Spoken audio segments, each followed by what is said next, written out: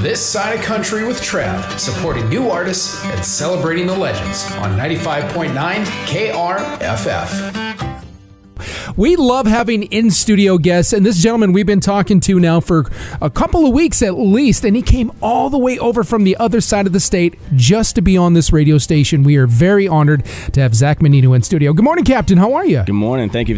Hey, man, thanks for being here. Good to finally meet you in person. Same here. I've been looking forward to this for some time. I think we were talking about a month ago about getting me in, and this is when it worked well with both of our schedules, so really excited to be in studio. Well, first and foremost, again, I want to say thank you for all you do. Thank you for your service to our country. You are in the military. Correct. I've been in the Air Force now for 10 years. Okay. This past December was my 10-year mark. So. Hey, congratulations. Well, we really appreciate everything you do. And I tell you what, prayers go out to our service members in military right now, because I think in the last couple of years, we can all agree things have gotten pretty heavy. Things have gotten pretty interesting. And I imagine you never know at what time things might change and you might be called to service or to duty. So thank you for everything you do. Yes, sir. Thank you. Are you originally from North Dakota? No, I'm originally from South Louisiana. South Louisiana. So what brought you up this way? Military? So the military, yes, sir. So with the military, I spent the last 10 years traveling.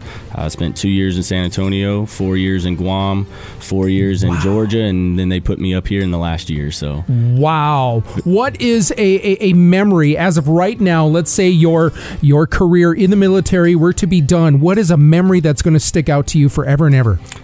So when I was stationed in Guam, we went on a humanitarian to the Philippines, where we spent about 3 weeks out there doing some humanitarian work.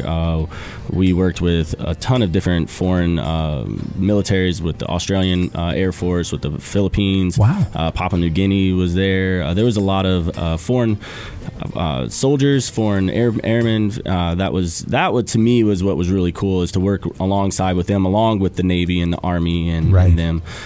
So it was really cool. We had about I want to say about 3,000 patients or something like that we rolled through. I know for me, so I'm on the dental side of things, I know that we pulled around 1,500 teeth in that time frame. Amazing. And it was just a lot of fun. It was something that we're not used to, for us in the U.S. we're used to walking into a dental clinic and getting checked up and everything like that. Where there, we were all set up. We had optometry, we had family health, we had women's health, dental. We had everything in a gymnasium. Wow. At a local gymnasium, and it was like, okay, you walk in, you first get seen by optometry, then you go to family health, then you come to dental. It was just like a conveyor belt of people just walking in and just getting everything taken care of that usually wouldn't be there, because for the Philippines, since everything is imported, especially where we were at, for us, at the time, the translation for money, $1 USD was equivalent to $300 of their money. Wow. And so we would walk in and be like, for us to spend $3 USD on toothpaste or toothbrush or things like that is nothing. But to them, $3 USD is like a 900 yen or whatever it is that their currency is. I can't remember off the top of my head. Right. But it's like $900. So imagine if you go up to the grocery store and you're like, I need to get a tube of toothpaste, and it's $900. Like, that's insane. Oh my gosh, that's absolutely incredible. I tell you what, you're doing fantastic with your music here. We have been loving Backyard Southern Living. Did music kind of come along while you were in the military, or does this go back even further? I mean, what was your household like? Did you grow up in a musical family? So my music background goes back all the way back to generations past me. My mom's side grew up in the church. My grandpa's a pastor, so grew up doing all the praise and worship singing and stuff like that, but I never really paid 100% focus on music. It was always just something that I felt like we needed to do in the church. Right. But I have a lot of family members on my mom's side that were very successful in music when it comes to the Christian side of things. The Ewings in Louisiana, all down there, and then kind of went away with it, went away for a while. When I joined the military, I kind of focused on that. Right. And then I really didn't get back into playing music until I had my first child. Okay. And then I bought a piano, which is what my original first instrument was piano, and then drums and stuff like that. Wow. And so then I bought a piano and just was dallying around with it. Got to Georgia years later and was like, hey, have some buddies that play guitar, so let me teach myself a guitar. Right. And my mom bought me my first guitar. And to tell you how beginner I was, I didn't know anything about a guitar at all. So I didn't have a capo. I didn't have anything like that. So I had a wood clamp. Okay. And I ruined the neck of my first guitar because I didn't have a capo. So I used a wood clamp. Right. And I would put it on the strings and not knowingly, not thinking honestly, ruin that neck. But I still have the guitar. Right. Just for sentimental value. And then I would use a bread clip off of the bread as my pick. Wow. That was like my introduction to the guitar, because I didn't know how much I was going to really get into it, because I didn't want to go and spend money on it if I wasn't interested in it. So that was my first into the guitar world. Was interesting. A wood clamp on the neck and a wood tie, or a plastic thing for the. And look at you now, out there gigging, writing songs. That's wonderful. Who are some of the artists that inspired you? So some of the artists that I really look up to right now, that's really big, is Cody Johnson. I've been a fan of him for probably 4 or 5 years now, before he hit radio hard. I know that he had been touring a lot in Texas and was a part of that, which was really cool to see him grow. And somebody that I've actually started following a lot here recently, you had her in studio yesterday, was Alexandra Kay. Right. I started following her right before the pandemic, and then was watching all of her Facebook lives and stuff like that, which was really cool. And now to see her I think she's touring with Tim McGraw. Yeah, she just got off the McGraw tour, but she's got insane things going on. Had I known, I would have invited you down yesterday so she could have met you. I think she would have absolutely been honored to shake your hand. That would have been really cool. But yeah, it's really nice to see her growing. It was something that we would sit in our bed and throw it up on the iPad, and we would just sit there and listen to her Facebook lives and stuff like that. So it's really cool to see her up and coming and doing some big things. But I also love. Obviously you got to go with the Morgan Wallen and the Luke Combs. For sure. That I feel like that is our version of Garth Brooks. Yep. The 90s had Garth Brooks where he went crazy and was selling all these tours and was nuts. And I think Morgan Wallen and Luke Combs is our generation of Garth Brooks. Those two are just at the top of the game right now. I tell you what. Wild. Absolutely. They're doing great things for country music. Well, so are you. You're doing really good things here for local country music here.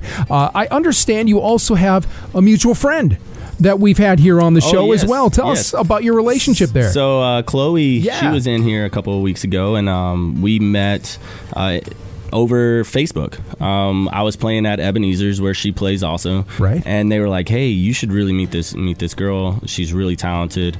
I think that y'all would do really well together." Yeah.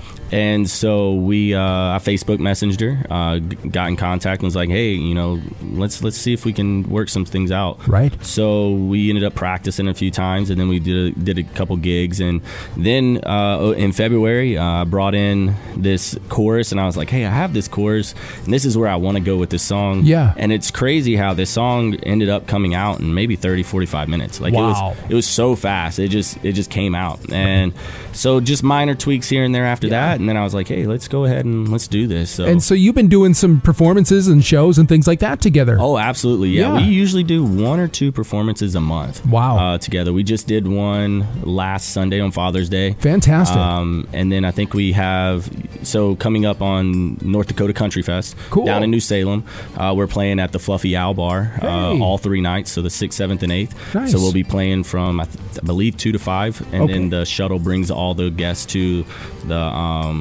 the festival where they're having the Country Fest. So we'll be playing there all 3 nights. So that's we're really fantastic. About Congratulations to you. I tell you what, we would love to get you and Chloe involved more here in the Fargo scene of things as well too. So we got to get a gig together here and get you guys down here. That would be awesome. And start breaking in here a little bit. Love the song you guys have collaborated on. Again, we've been playing Backyard Southern Living here. How do you do it, man? Because when I met you this morning, you've got a beautiful family.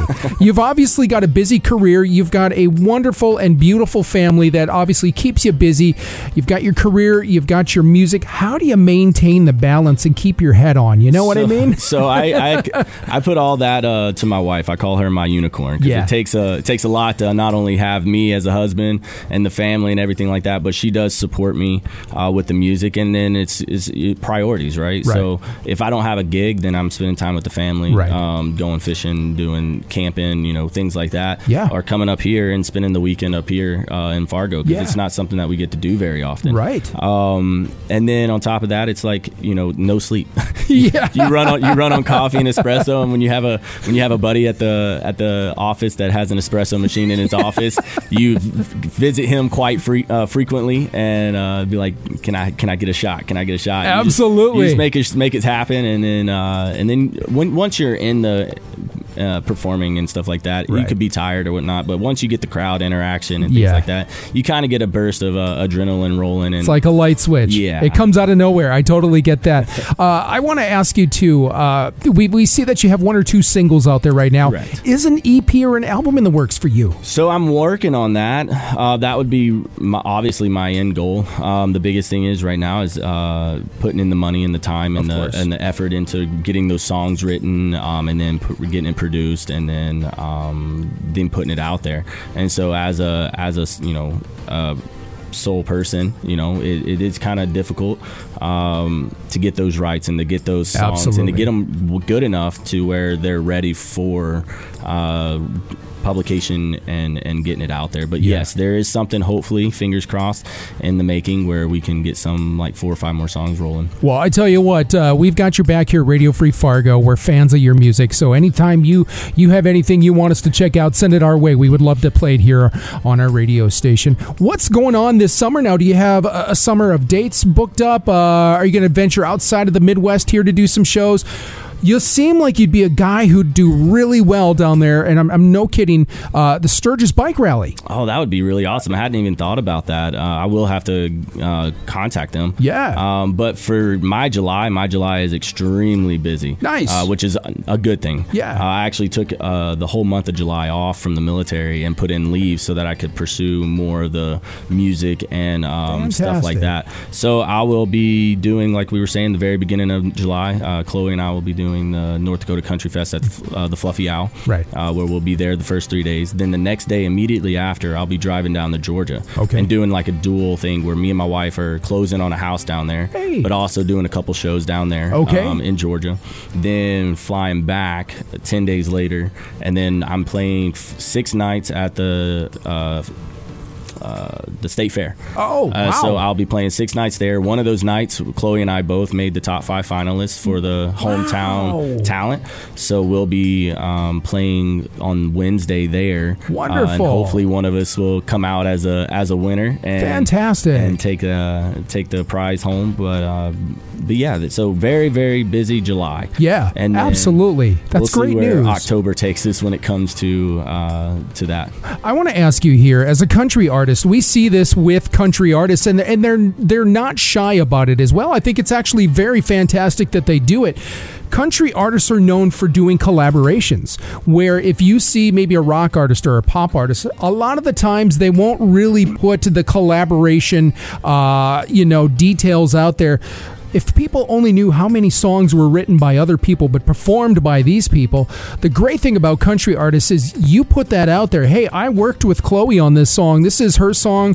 She's as much as mine, or her contribution is so appreciated. Country artists are so good about that. Why do you think country artists love to collaborate, love to duet, share each other's work like that? I mean, it's something that's really special in country music. Yeah, the best thing that I think about is I don't know if we're very selfish people. Yeah. I think a lot of that goes back to the roots of what country music is, country and just the country vibe in general. Right. In Georgia, when we were living there prior to moving here, our neighbors were all farmers and ranchers and things like that. And our biggest thing is, hey, if they need help, that's just the thing. You go and help them. You don't ask for anything in return. Agreed. And I think that we translate that into our music where, hey, I have this song.